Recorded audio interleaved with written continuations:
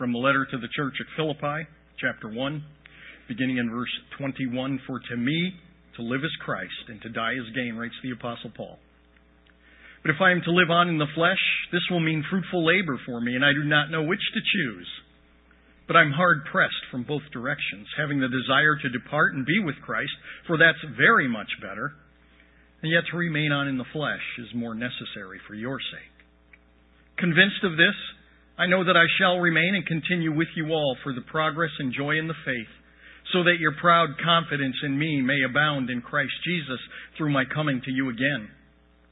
Only conduct yourselves in a manner worthy of the gospel of Christ, so that whether I come and see you or remain absent, I may hear of you that you are standing firm in one spirit with one mind, striving together for the faith of the gospel, in no way alarmed by your opponents, which is a sign of destruction for them, but of salvation for you, and that too from God. For to you it has been granted for Christ's sake, not only to believe in Him, but also to suffer for His sake, experiencing the same conflict which you saw in me and now hear to be in me. This is not the message a preacher would select for Pack the Pew Sunday. Numerous studies have been done on the effectiveness, or I probably should say on the ineffectiveness, of what was called, it's kind of gone out of fashion as far as the label, but crusade evangelism. And crusade evangelism, the classic examples would be the Louis Palau crusade, which we were a part of many years ago down in Augusta, where you gather, thousands of people together and they hear the evangelist, in this case Louis Palau or Billy Graham or, Billy Sunday back in the day, whoever it happens to be. But there's this massive wave and churches all over the place are involved and people are encouraged to bring their friends and their relatives and everything else. And I don't know what that would include, everything else, but bring them all and they come and they listen to the evangelist, and then there is a clear presentation of the salvation message given with an invitation to receive Christ. Well, what has been validated through many studies of the effectiveness of crusade evangelism is that from the early weeks after a person makes a decision to receive Christ, as we phrase that reception of the salvation invitation, going out 5 years from that moment of decision, there is a sharp decline in the percentage of people who made that decision to remain abiding and growing and faithful. So what is the reality of such conversions through crusade evangelism? My statistics are from the Billy Graham Evangelistic Association. 6% of the people who come forward in an evangelistic crusade are any different in their beliefs or behavior 1 year later. Did you get the thrust of that? Only 6% 1 year after the fact are any different in their beliefs and their lifestyle choices. After 5 years, a mere 3% of those who made a decision at such an event are still involved in a faith community, meaning a church of one stripe or another, Bible believing, of course. Now, why might this be? It's kind of the million-dollar question, which is why so many surveys and studies have been done over the years. I'm going to give you my opinion, and that's all it is an opinion this morning. And it's just one opinion of one reason in the slice of a multi-reasoned pie. You see, every human being is looking for what I'm going to term paradise. I said every. Every individual is looking for paradise. That happens to be part of our being created in the image and the likeness of God, that hunger for eternity that we are told of in Romans chapter 1, that everyone is born with. The most hardened atheist is looking for a better life. And when you itemize the descriptions of what the better life looks like to all kinds of people, you would find many of the same qualities of what heaven promises. So here lies the quintessential weakness of not just crusade evangelism, but I would assert the majority of evangelistic presentations in general.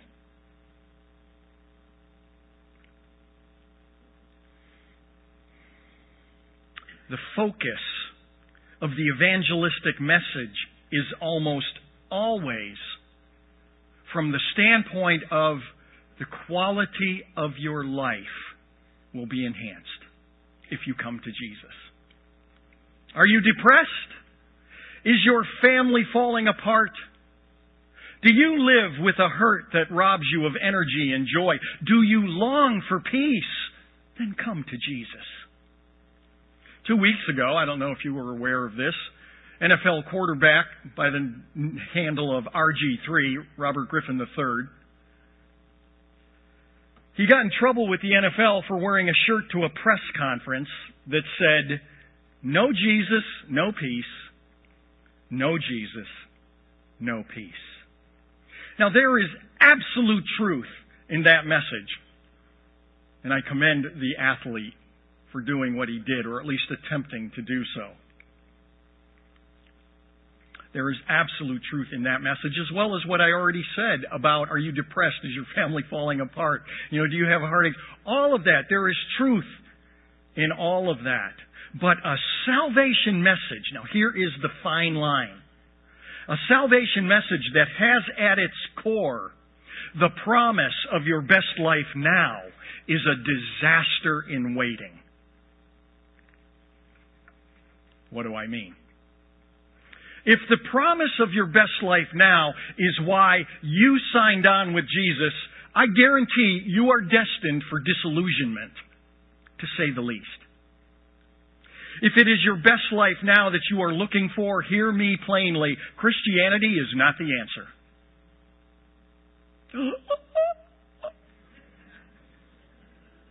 If brown sugar sprinkles on warm, chewy cookies is why you are enamored with Jesus, you are only a very small step away from crushing disappointment. On the other hand, if you are hungering, if you have that divine thirst for reliable truth, a truth that is relevant to all matters of life and godliness, and you are longing for the promise of an all-powerful God who will be at your side every step of the way as you go through life's heartaches, sorrows, disappointments, and tragedies, then Christianity is the only faith that can deliver. If you want to find out who you are in the world, if you want to find out who the God of heaven is and whether or not there is a heaven, and if there is, if you will be there, following Christ is not an answer, it is the answer. If you want wisdom in raising your children in a belief system that is tried and true and eternal, you can stop your searching. In Philippians, Paul, I call him the rock star, formerly called Saul. He was a rock star because he was part and parcel of the murder of the Christians through stoning. Get it? Yeah, never mind. And where we pick up in the book of Philippians is that the Apostle Paul is presently confined to house arrest, and his freedom to move at whim has been curtailed by the rulers of Rome. We've been reading his very personal letter to some of his favorite people. And his confidence in God's presence and his confidence in God's power is inspiring. And yet for all his talk about deliverance, he never presumes a cliche happy ending, at least in terms that we North American Christians tend to think of when we think of the faithful or victorious Christian life. The Christ followers at Philippi, over the years that they've known Paul, they've bonded with him, but not because he's a cream puff preacher, but because they could rely on him to speak the truth even when it hurt. And they've come to appreciate him becoming quite involved in his support to carry out the good news of Jesus as the one and only way to a time and a place that is exactly the kind of time and place that every human longs for in the depths of their souls. Since Paul has given his life to them so that they can have this hope, he consequently is not at all shy about making some demands on them. In verse 27, he demands that they live in such a way that their philosophy of life is revealed in their living of life. Or more simply put, simply that their faith can actually be seen by others. Which means what? Among other things. Which means this idea of religion is a private matter. You do your religion thing in the closet. Contrary to everything Jesus was about, because he said it more simply. He said, "Let your light so shine before men that they may see your good works and give glory to your Father who is in heaven." Privatized religion is probably one of the more successful sales pitches of Satan himself. So Paul demands that the lives of the Christ followers must be devoted to, number one, unity of purpose in standing for Christ. This is all review, by the way.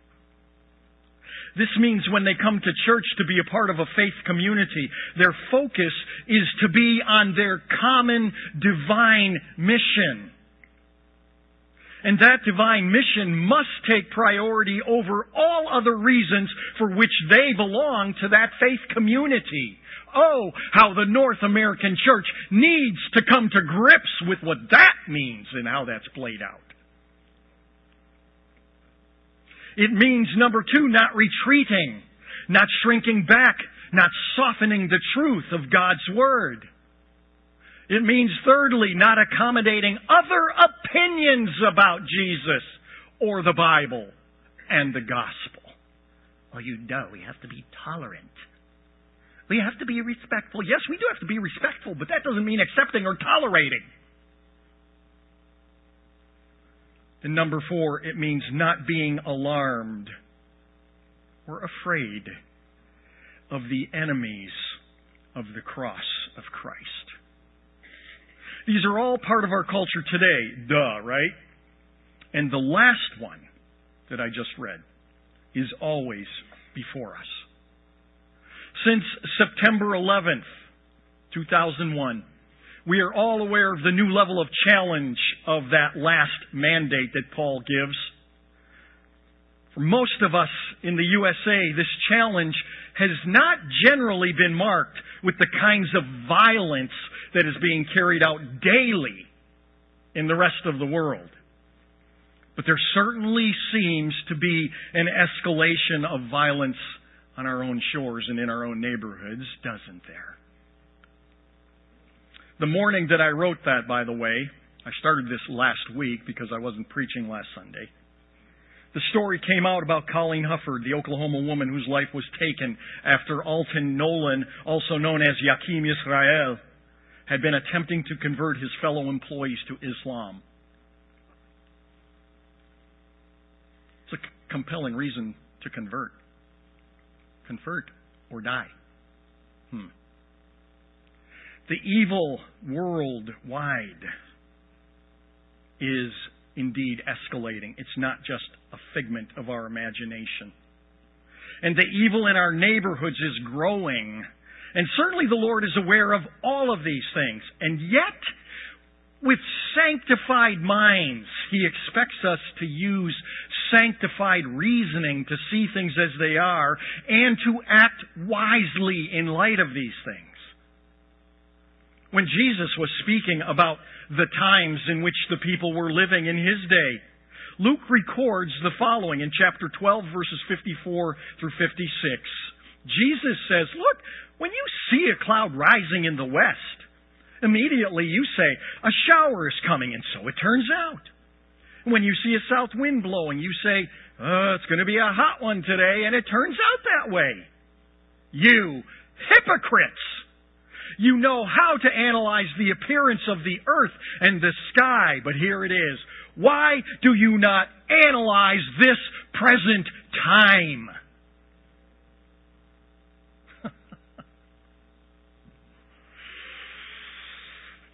Let me paraphrase this.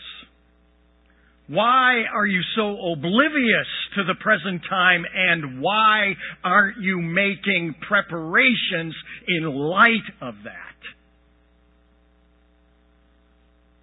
Now, the current state of Islam is only one reason, only one, as to why we have security here at Faith.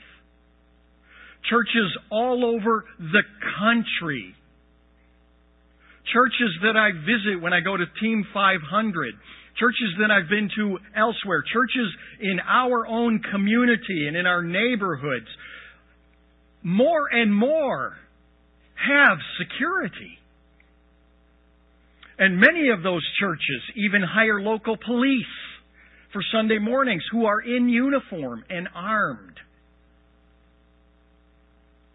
How many of you know Ken Graves? I know most of you guys should. Pastor up at the powerful Calvary Chapel in Hamden. I was at a thing out of state where Ken Graves was one of the speakers.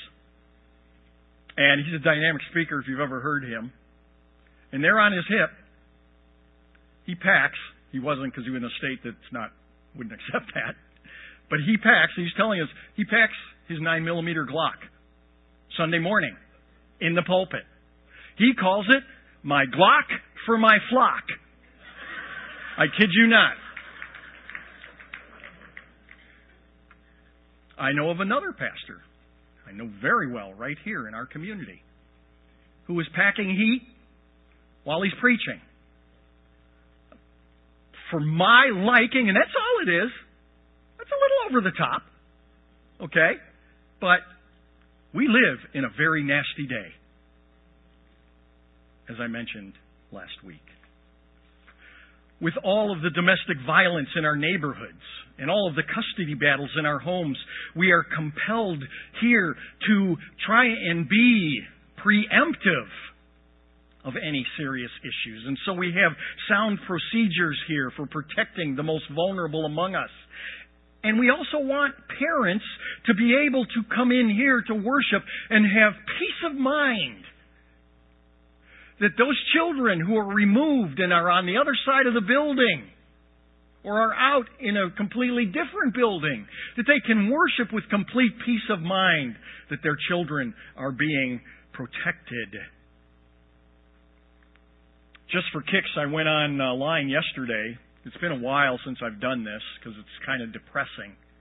But I just looked up the sex offender registry for Waterville. Do you know that there is a sex offender for every 283 people in Waterville? Those are only the registered ones, mind you. Okay? We live in an evil, nasty time. But Paul says, in spite of all this, of course, it'd be a little different context in his day. He says, don't be alarmed by the enemies of the cross. Or don't be afraid. And so exercising due diligence concerning the enemies of the cross is preparing for them and the potential for problems. Now, I'm going to assume that most parents get their children vaccinated against various diseases because they have faith that such diseases are real. And so they prepare against the potential danger. And so, not being naive about the world we live in is not having a lack of faith, but is because we have faith and we believe what the Bible tells us about the world and about human nature. Paul's inspired counsel is not to be focused only on physical violence, but also not to be focused on violence of conscience as well, but not to be ignorant of them and to make preparation. What do I mean by violence of conscience? Again, contextualizing Paul's words, putting them in a North American frame of reference. For the majority of American Christians, We're warned against not only those who might do physical harm to us, but not fearing those who do not share biblical ideology or a biblical worldview or biblical values. I'm thinking of people like David Green, the owner and CEO, I think he's the CEO anyway, the owner of Holly Hobby. And the late Truett Cathy, who passed just a few weeks ago, the owner of Chick-fil-A.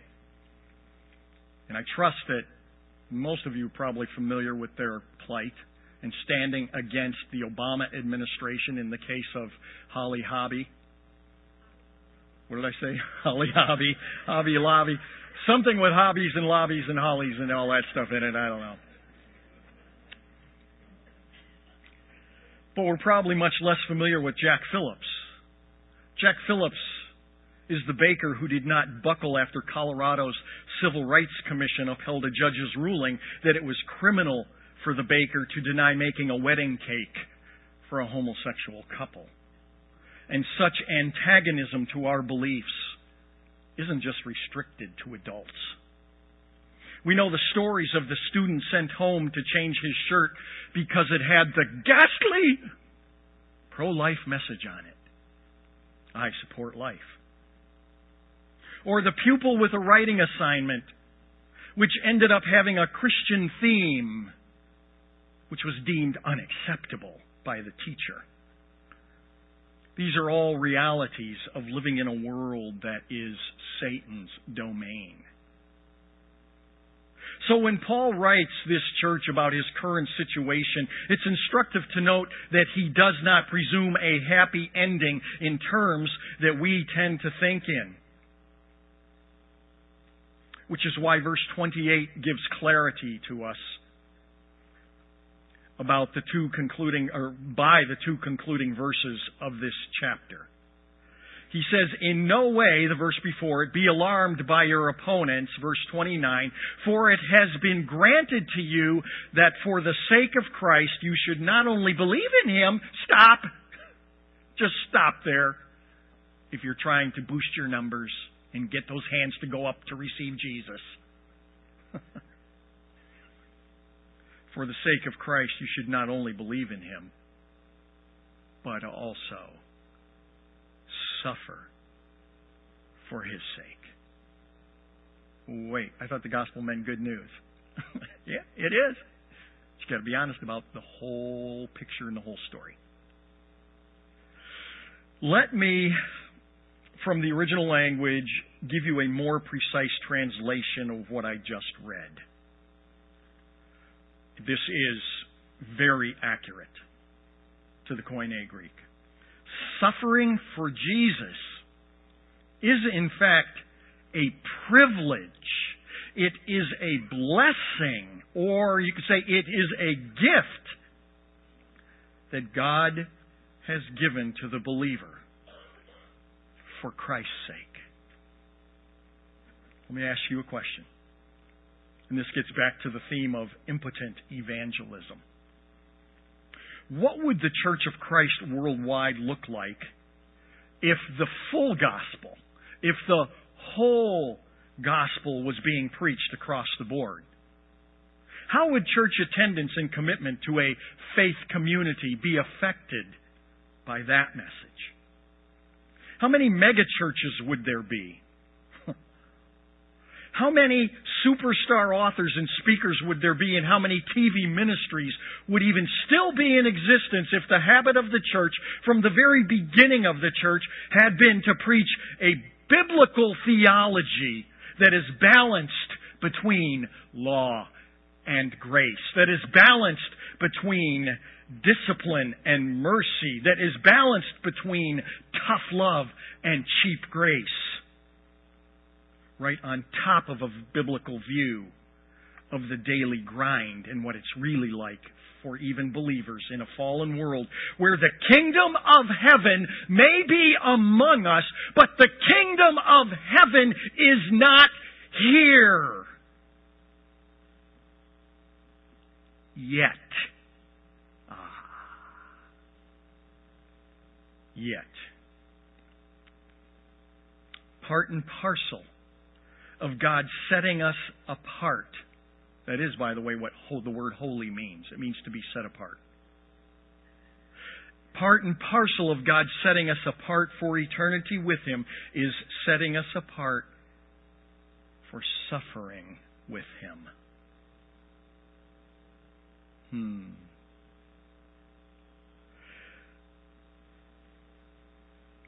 And let's make sure, Paul writes, that we understand that the nature of the kind of suffering that he's talking about is directly a result of being engaged in the same conflict that you saw I had and now here that I still have. I italicized conflict on the wall because Paul is not speaking here, you see, about some kind of generalized suffering to gain glory points with God, as was the whole thrust behind what was called the ascetic movement in the 4th century. Asceticism was the belief that the more I suffered, the more I made myself miserable in the name of God, the more glory points I will have getting stored up for me. Now, it's putting it in a very crass way, but that's really a pretty good statement of what the whole ascetic movement was. The more deprived they could make themselves, the more holy they were, or so they thought. But Paul's not speaking of a self-imposed suffering of shedding all worldly comforts, thinking that in achieving earthly emptiness, we somehow achieve otherworldly enlightenment. That's not Christianity. Do you know what that is? That's Buddhism.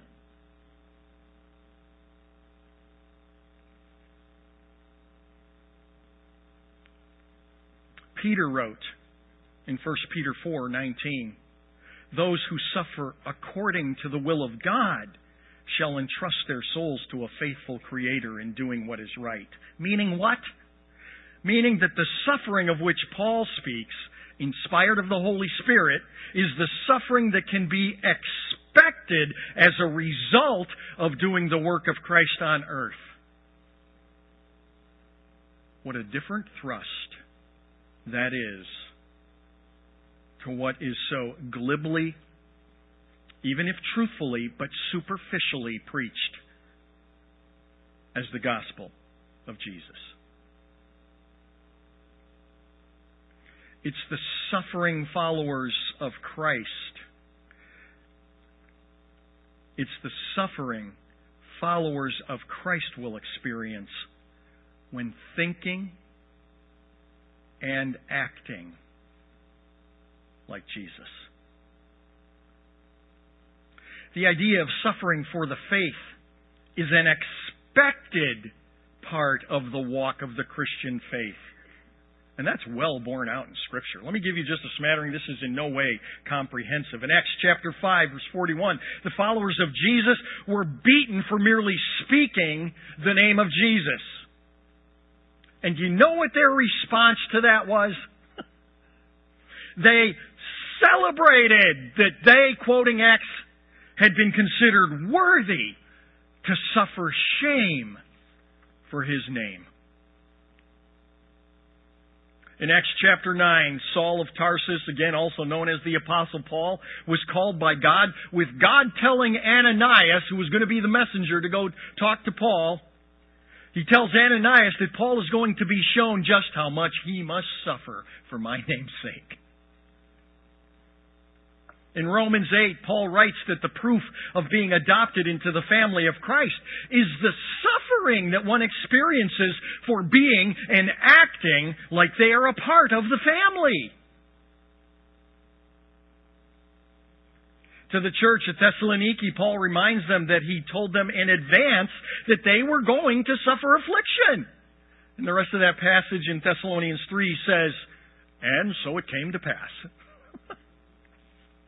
In 2 Timothy chapter 1, Paul tells his partner in ministry that he suffers for preaching the good news of Jesus. And in the very next chapter, Paul invites Timothy to join him in the hardship that comes with being a soldier of Christ. Man, come on! Where's the feel-good? Where's the bubble gum? Where's the cotton candy?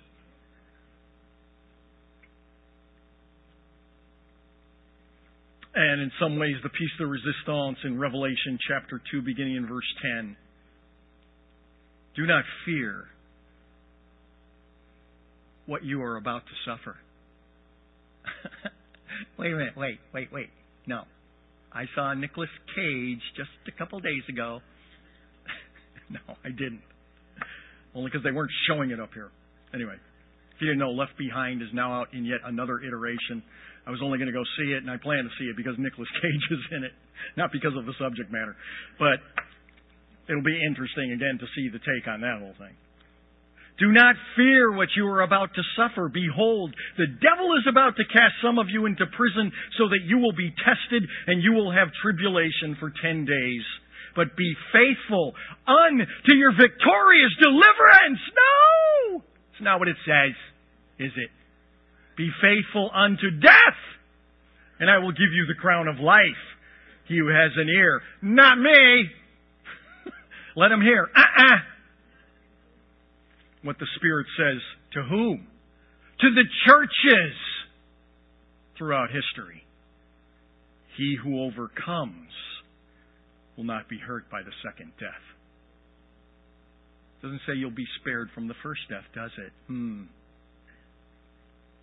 In our culture, many Christians, when they hear something they consider to be negative in the preaching of God's Word, they run from it. I mean, literally, run from it. I knew a woman who warned me in advance that when I start preaching on Revelation, don't expect to see her in church. I'm dead serious. And she was true to her word for the most part. They just, they might love their particular church that they're in at the moment, but let the preacher start talking about persecution and about suffering and about tribulation and about the end times, and they disappear, oftentimes seeking another church where they can, in their words, be built up. Always sounds so spiritual.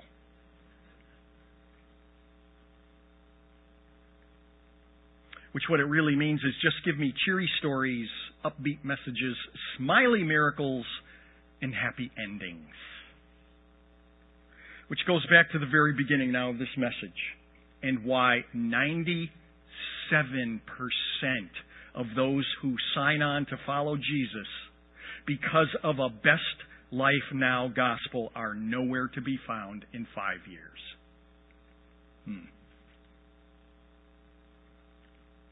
Well, as most of us know, and something we cannot ever lose sight of, is that there is a happy ending. There is a gloriously happy ending for the faithful. And the many words in the Bible that are not directly about that happy ending, and that's many, many, many of them, although that streak of the happy ending runs from Genesis to Revelation in the gradual revealing of God's plan through the Savior Jesus to come and bring that happy ending. But so many of the words in this Bible are about the pitiful state of humankind, showing epoch after epoch. That means age after age after age of how lost humankind is and how impossible a happy ending is. You didn't hear me wrong, and I didn't misstate it. How impossible a happy ending is without a loving God who sends the loving Savior to rescue impossibly lost people. But the many will kick and scream and protest and reject the only Savior of their souls. Why? Because many are called and few are chosen. But Christians in many other parts of the country, Christians in many other countries don't see the suffering passages, and they don't see the bad news of the Bible the same way we do. Why? Because they're living it! And for many millions of people, that's all they've known from the moment they took their first breath in this world. For them, it is the norm.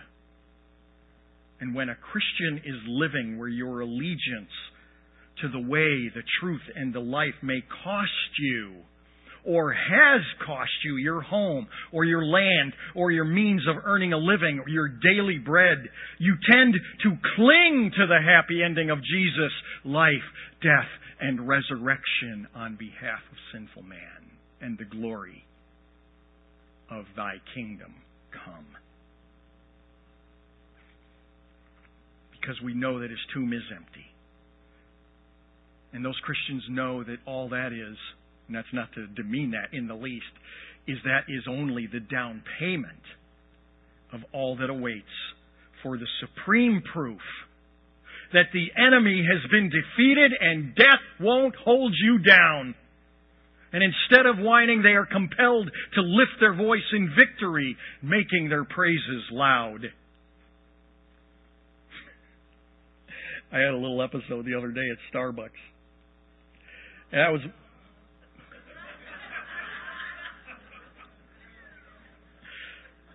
And it caused me to wonder if Naghmeh Abedini, if you don't know who she is, she's the wife of Pastor Saeed Abedini, who's been incarcerated in Iran and beaten so many times on his deathbed for being a Christian and preaching Jesus. She's living in this country now, waiting for the release of her husband, she prays and hopes, with many hundreds of thousands of people around the world. But I wonder if Naghmeh Abedini spends much time on Facebook reading the posts of Christians' trials and tribulations in this country. I wonder if Miriam Ibrahim, leaving a Starbucks drive-thru, has ever blurted out, "Why can't they ever make my non-fat extra hot peppermint mocha latte extra hot?" Oh, the injustice of it. I suffer for thee, Lord.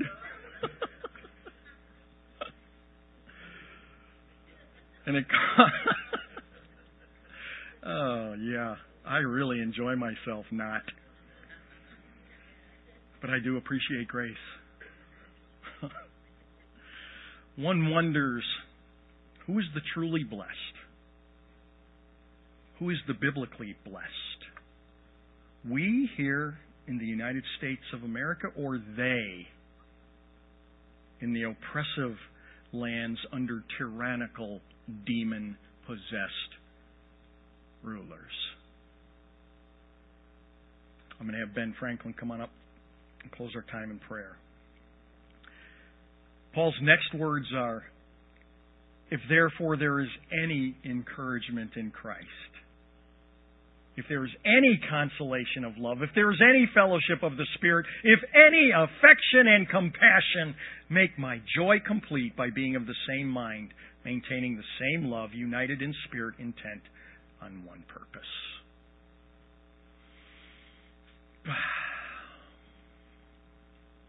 The full gospel. The good, the bad, and the ugly. Come, thy kingdom. But it's not here yet. And if you're living with that view to the kingdom of God being here now in your midst, if you just believe, if you take that lucky rabbit's foot, might be a favorite verse, and you just say it enough times with squinting hard enough, that your life is just going to pristine be magic in all smiles and cheers. It goes contrary. It goes contrary to the heart and the core of what we are told in God's wisdom. But let us not lose sight of that day. And let all the crud and the junk here and now not cause us to pursue heaven on earth that much harder, but to long that much more diligently for thy kingdom come. And to be willing to suffer for being like Jesus, not for being a royal jerk.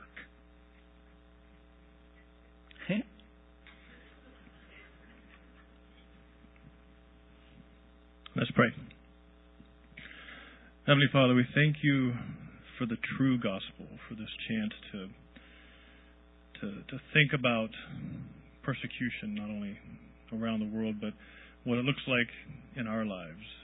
May we embrace the thought of being persecuted in our own small ways with friends and family, at work, when we leave the church. May we view that persecution, however small it is in our lives, as an honor in our walk with you. May we keep that in our mind as we go out today and throughout the rest of the week.